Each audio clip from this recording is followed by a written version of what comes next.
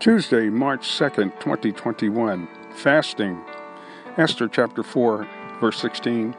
Go gather together all the Jews that are present in Shushan, and fast ye for me. And neither eat nor drink 3 days, night or day.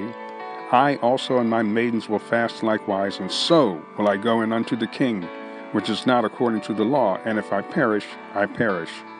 There are times when the need is so great that we have to do things differently. Fasting and prayer moves mountains. Jesus said it.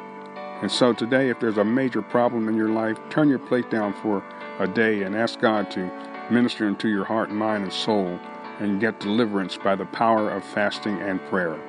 Father, thank you for your anointing and your presence today. Let your healing just prevail in the land according to the word of God. Thank you for saving the lost, healing the sick, and delivering those that are bound. In Jesus' name we thank you and pray. Amen.